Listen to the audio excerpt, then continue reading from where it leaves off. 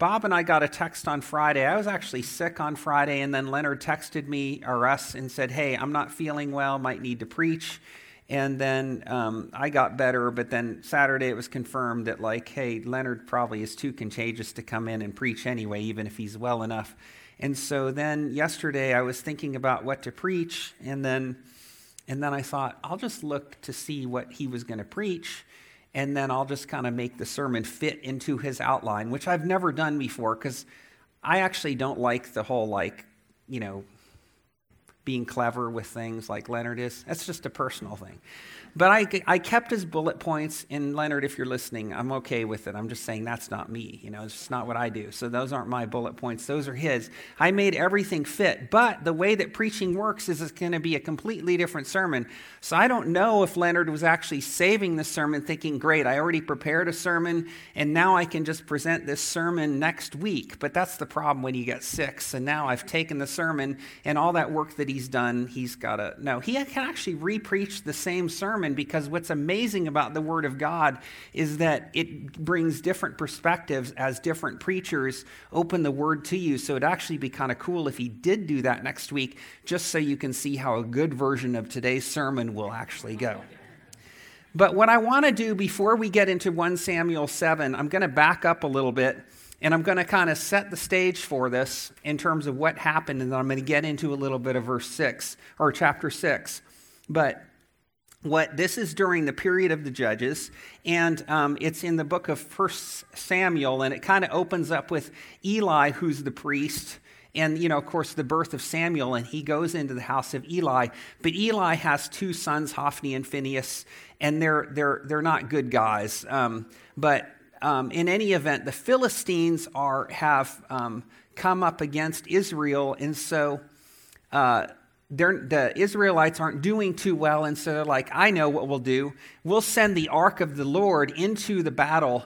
And the Philistines are like, oh no, there's a God in our midst. And the Israel literally says, it is with us now. We can win because the ark of the covenant is with us. And what ends up happening is that the ark of the covenant gets captured. And right at that time, of course, Hophni and Phinehas, who were with them, die in the battle. Eli dies upon the hearing of the news. There's a child that's born right as that happens, because the ark of the Lord is captured by the Philistines, and they name him Ichabod, which means the glory has departed. And then the Philistines take the ark into their towns, and then bad things start happening to the towns, like people are getting tumors and all sorts of other weird things that are happening. And so, and then it's set up in the ark's set up in the temple of Dagon, and then they come in, and Dagon's fallen down, and they set him back up, and then he falls down again, and his head's fallen off, and the guard that came in and saw it said, Dagon. And anyway, so they're like, okay, this isn't good. And so they decide they're going to send the ark away from them because of all these bad things that are happening, saying, well, maybe it's just by chance that all of these things have happened. We'll kind of hitch these two cows that have never, they're just like have given birth to calves, and we'll hook it to a cart, and we'll see if it goes off into the Israelites, and we'll know that God has done this. And they put all these like tumors inside, golden tumors inside the cart as an offering to God. I'm not sure how you actually, craft what a tumor looks like, but they figured it out, and they offer these tumors to say, get this away from us. God's just afflicting us. And so now we hear of the cart coming to the Israelites in 1 Samuel chapter 6, verses 13 to 16. So if you'll stand for the reading of God's word. Now the people of Beth Shemesh were reaping their wheat harvest in the valley, and when they And when they lifted up their eyes and saw the ark, they rejoiced to see it. The cart came into the field of Jeshua of Beth Shemesh and stopped there. A great stone was there, and they split up the wood of the cart and offered the cows as a burnt offering to the Lord. And the Levites took down the ark of the Lord and the box that was beside it, in which were the golden figures, and set them upon the great stone. And the men of Beth-Shemesh offered burnt offerings and sacrifices on that day to the Lord. And when the 5 lords of the Philistines saw it, they returned that day to Elkon. Now, continuing in verse 19. And he struck down some of the men of Beth-Shemesh because they looked upon the ark of the Lord. He struck 70 men. He struck 70 men of them, and the people mourned because the Lord had struck the people with a great blow. Then the men of Beth-Shemesh said, "Who is able to stand before the Lord, this holy God? And to whom shall he go up? And to whom shall he go up away from us?" So they sent these messengers to the inhabitants of Kiriath-Jearim, saying, "The Philistines have returned the ark of the Lord. Come down and take it up to you." Please be seated. Sorry, some of you all know that I don't see very well. I'm just struggling, especially today. I'm not exactly sure. I'm just going to make the text bigger. Okay, so you hear that the ark comes to Beth-Shemesh, and it's actually a Levitical city, which, if you know, the Levites are the priestly city, but there's almost like, if you get beyond the fact that the cows are just like, they're lowing as they go. They're like not too happy about the fact that they've left their calves, but they literally make a beeline for Israel, which is kind of divine providence. It's not too good for them because as soon as they show up, they become a sacrifice for the Israelites as they come up. But it's not even an appropriate burnt offering, an offering for sin, which the Lord has commanded. You're not supposed to sacrifice cows. So they're not doing it correctly. Nothing that they do is actually correctly done. And then what else do? They actually, 70 men die because they look inside of it. And put out of your mind anything in terms of the first Indiana Jones movie as to what happens to them. That's not what happens because they open up the Ark of the Covenant. The point is that not only are they not supposed to look at the Ark of the Covenant, that's not even supposed to be done. It's a sign that they are so far from the Lord that even the Levites don't know how to handle holy things properly. The Ark of the Covenant was within the Holy of Holies. It's been used as kind of an instrument of war, so to speak, and now it comes in, it's been under Philistine captivity, and it comes to Beth-Shemesh. They think they're happy about it, but they're so far from following the Lord in terms of just understanding what He's commanded in His Word that they don't even know how to handle these things. And so they call to another town and they're like, "Hey, will you take this off our hands?" Which is kind of strange because they've lost a lot of people who have died from this. It doesn't occur to them that maybe they ought to repent and think about well, why is this happening to us?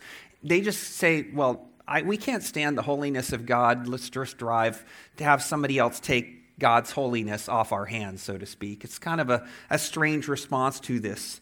So now we come to our first bullet point here in terms of remorse, in terms of what happens to the people of God. And it's actually part of Samuel's ministry here in verse 1 of chapter 7. It says, "And the men of Kiriath-Jearim came and took up the ark of the Lord, and brought it to the house of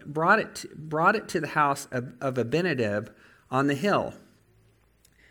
And they consecrated his son Eleazar to have charge of the ark of the Lord.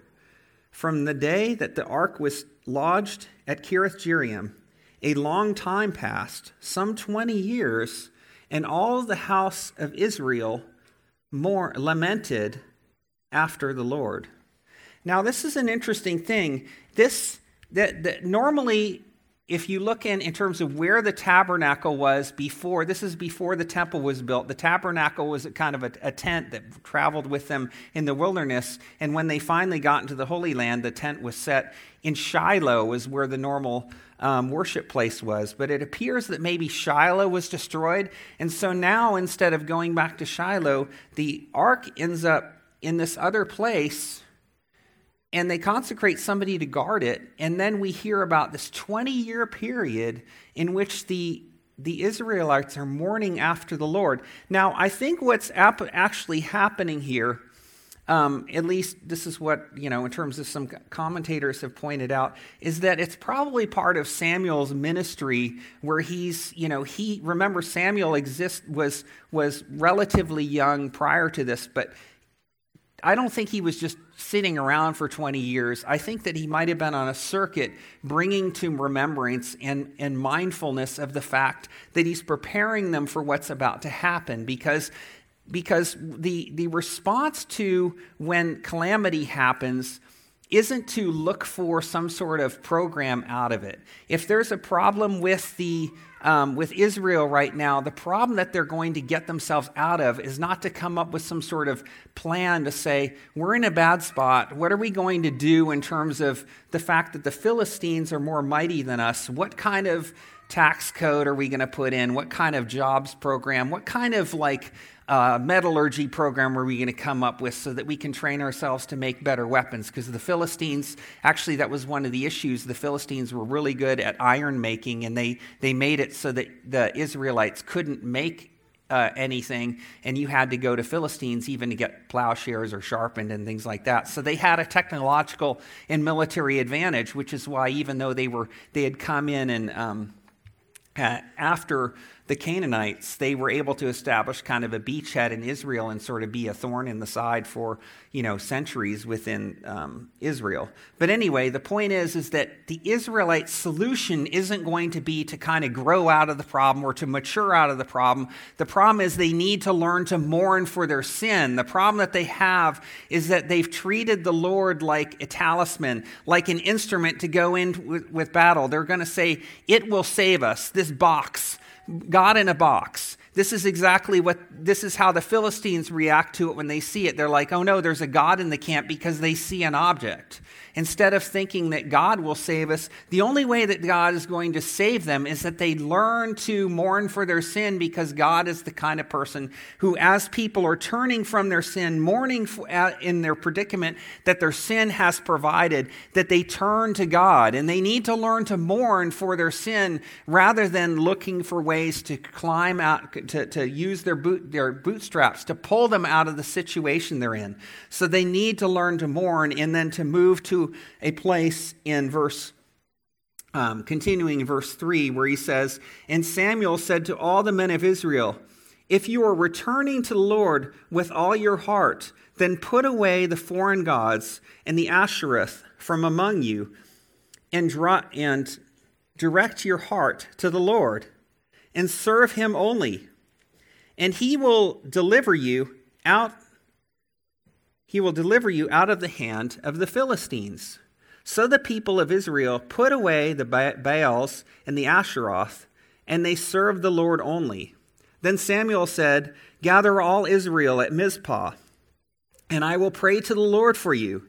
So they gathered at Mizpah and drew water and poured it out before the Lord, and fasted on that day, and said there, we have sinned against the Lord. And Samuel judged the people of Israel at Mizpah. Now when the Philistines heard that the people of Israel had gathered at Mizpah, the lords of the Philistines went up against Israel. And when the people of Israel heard of it, they were afraid of the Philistines. And the people of Israel said to Samuel, do not cease to cry out to the Lord our God for us, that he may save us from the hand of the Philistines. So Samuel took a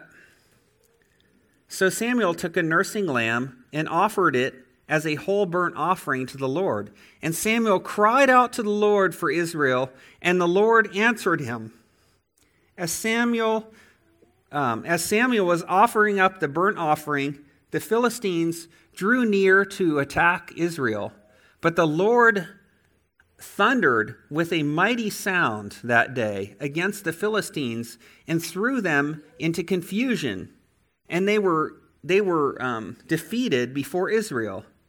And the men of Israel went out from Mizpah and pursued the Philistines and struck them as far as below Bethkar. Now, what's amazing here is that now they've come and Samuel is here and he says, look, the solution to your problem is you need to turn away from your foreign gods and serve the Lord only, which to our ears, and we need to be careful, seems like no, duh. I mean, like, what else are you going to do? What are they doing worshiping foreign gods? Now, James says that worldliness is idolatry, so let's not pretend like we see like idolatry as something that can never happen to us.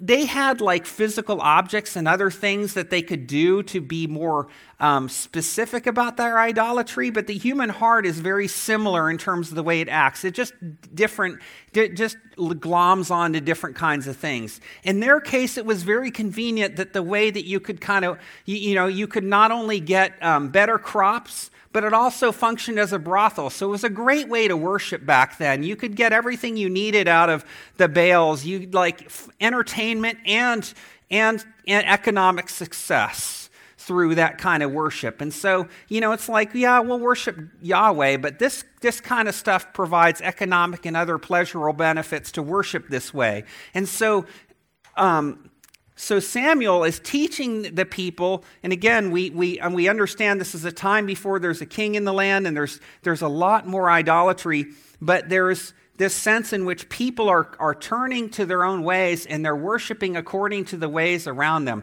They're following into the cultural practices of the people around them, the religious practices and everything else, and he's saying, you need to make a hard break from these. And we think, well, yeah, of course, I'm just going to get rid of the idols, but there's risk. There's all sorts of, there's loss in this process. They know they're going to have to give up things, but they commit to it. And as they join with Samuel in an assembly to worship God and to repent before him and saying, we're coming to you to repent because we know that the reason why we're miserable has to do with our sin, and we're turning again that you will be our only God. The Philistines hear about this because the Philistines always hear and the Philistines always know. And they show up and they're going to basically say, hey, no assemblies here, we're going to attack them.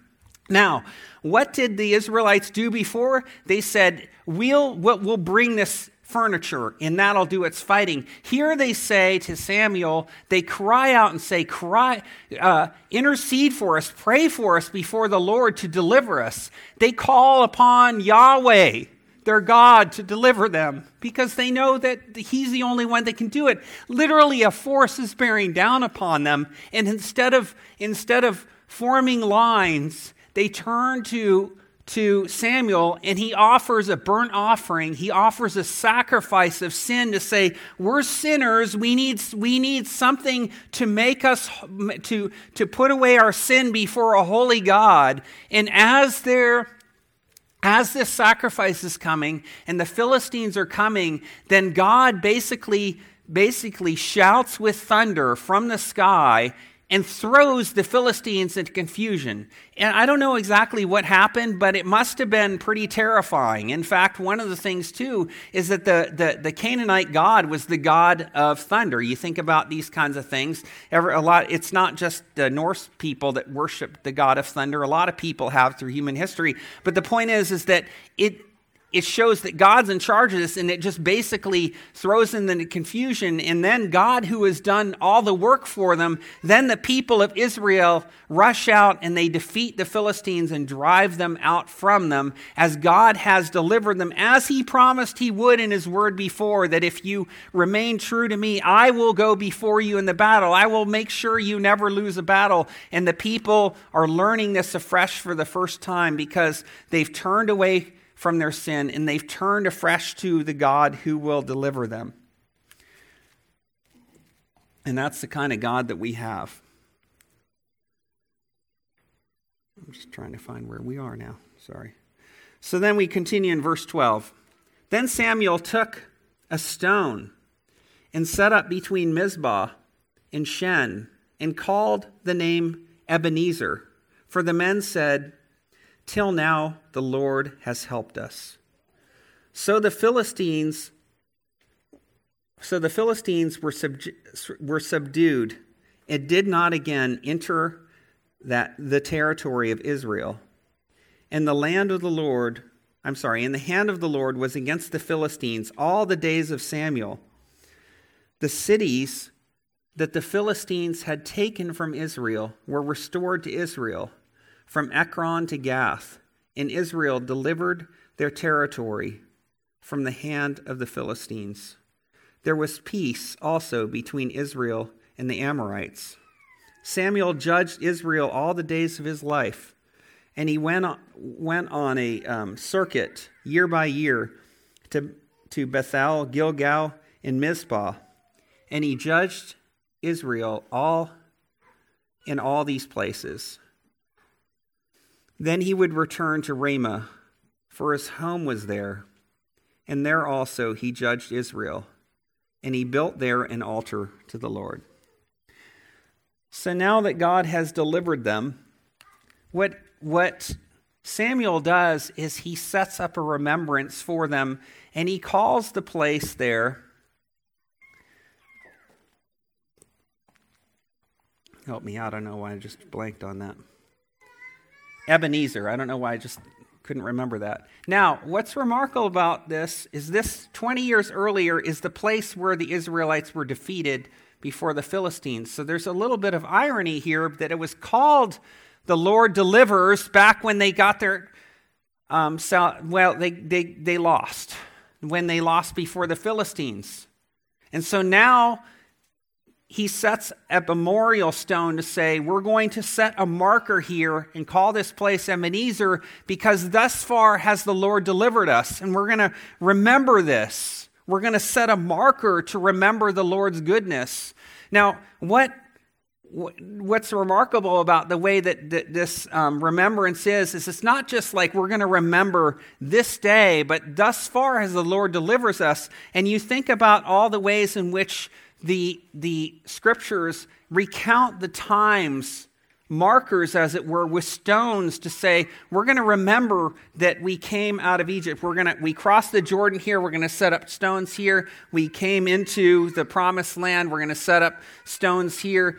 The Lord delivers us here. Thus far as the Lord delivers us.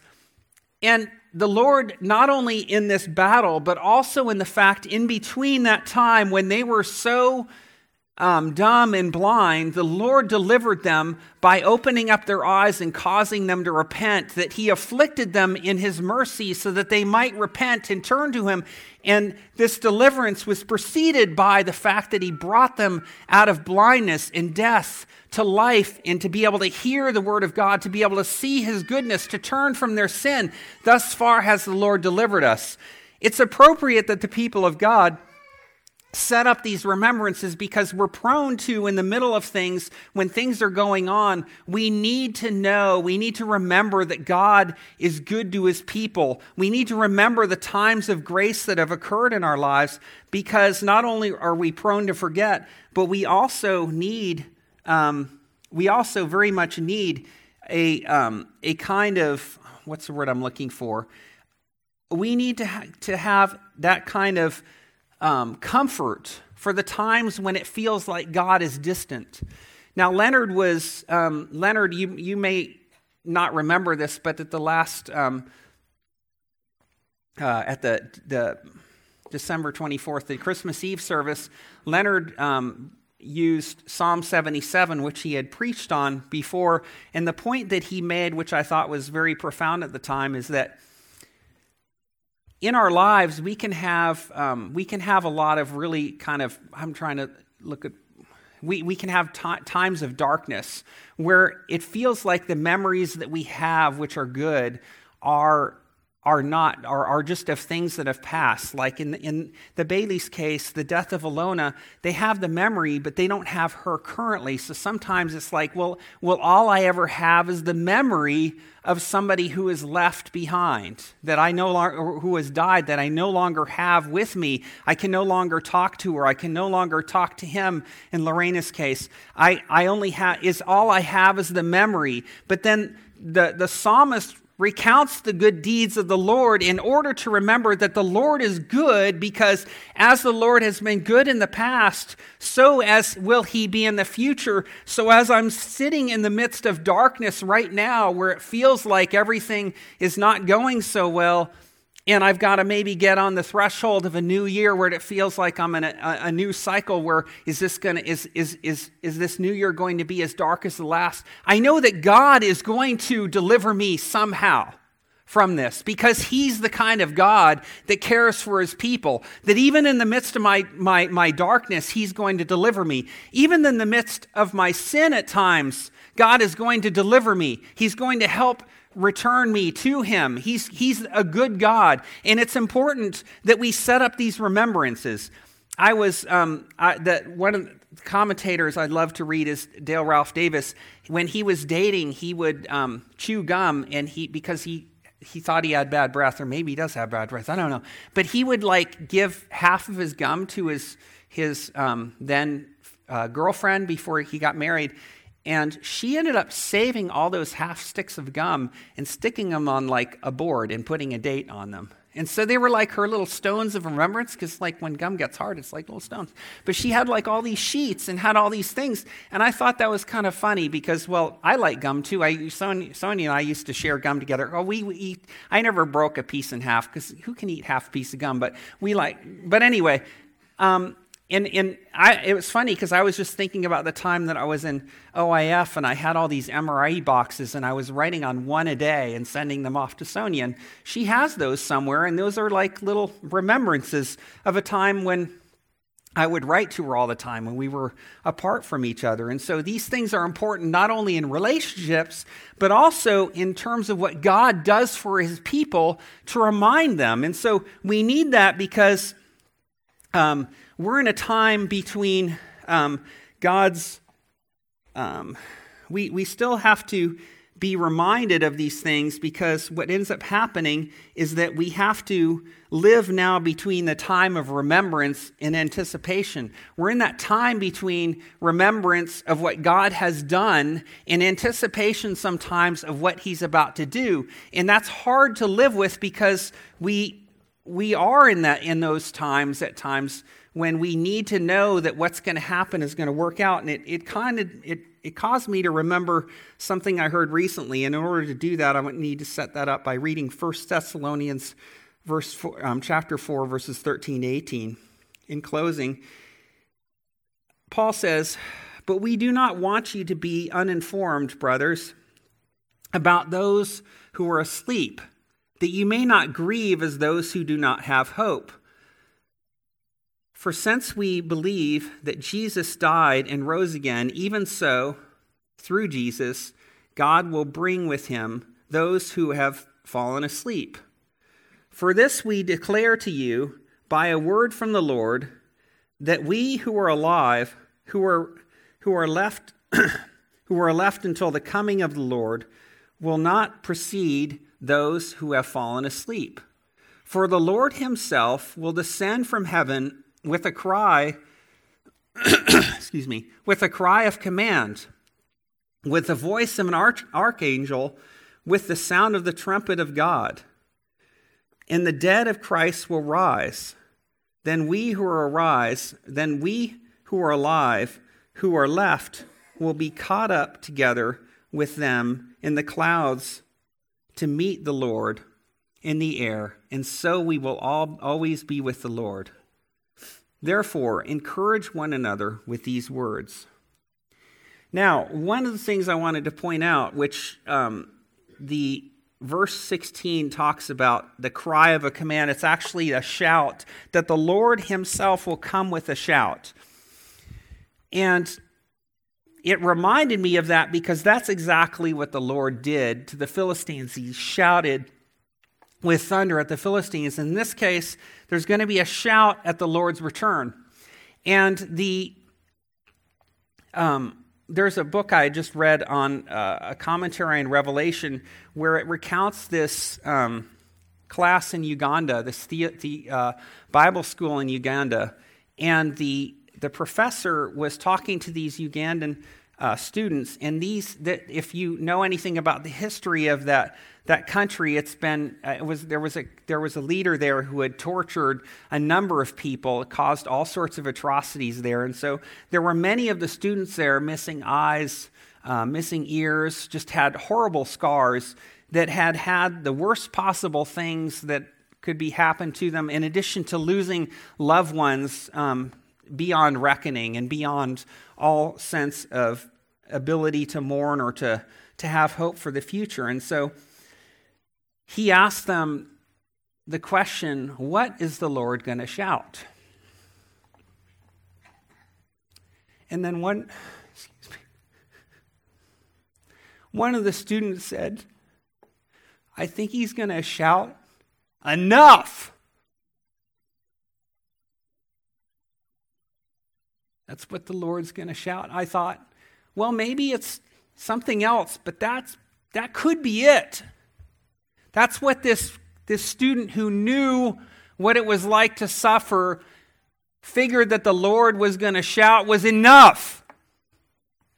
I've heard the cries of my people. I've heard the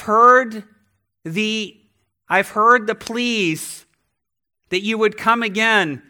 I've heard the pleas for that the sins of your enemies would be judged. It's time for your deliverance. Enough.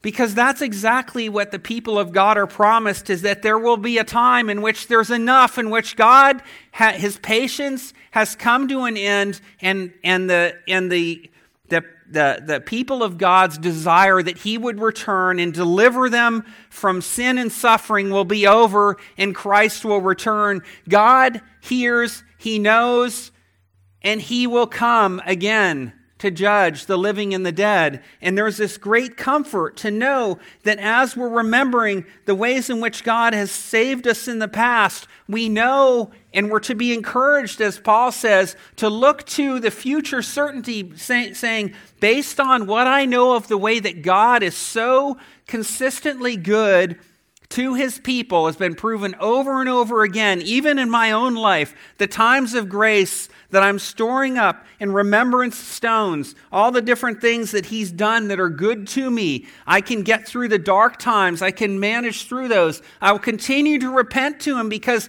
what can I find in my idolatry? What can I find in my sin that's going to comfort me against the darkness and the things that are going on in life? And I don't want to neglect the things that are good. We're still rejoicing over the many things that are happening that are good, but everything that we have is tinged with a little bit of sadness and the loss of loved ones, even as we're rejoicing over the things that are continue to happen among us.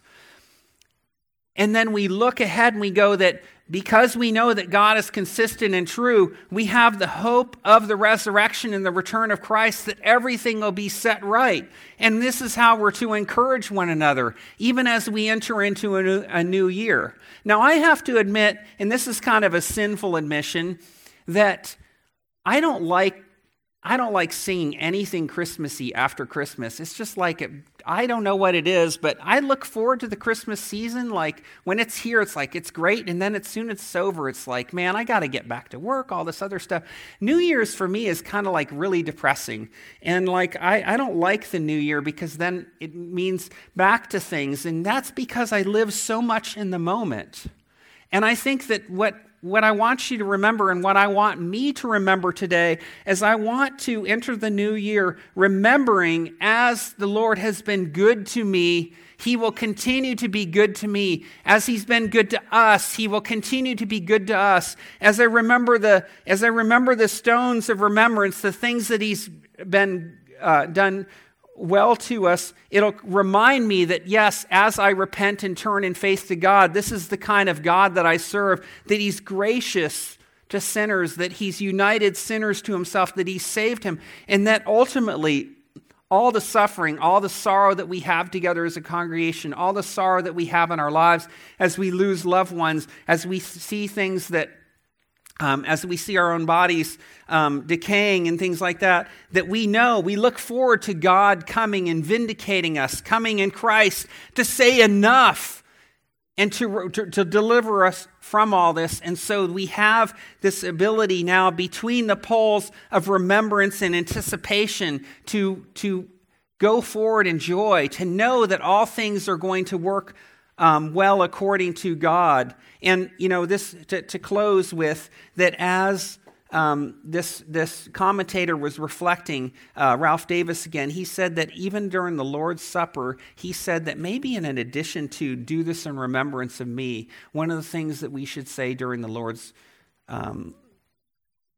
Supper is, thus has the Lord done to us so far. It's that same idea that we're living, even in the Lord's Supper, and everything we do, every time we worship, so far has the Lord delivered us, and he will continue to deliver us. He's been good to us. He continues to be good to us, and we can take that to the bank as we remember that and we live our lives in faith before a God who cares for us and loves us. Let's pray.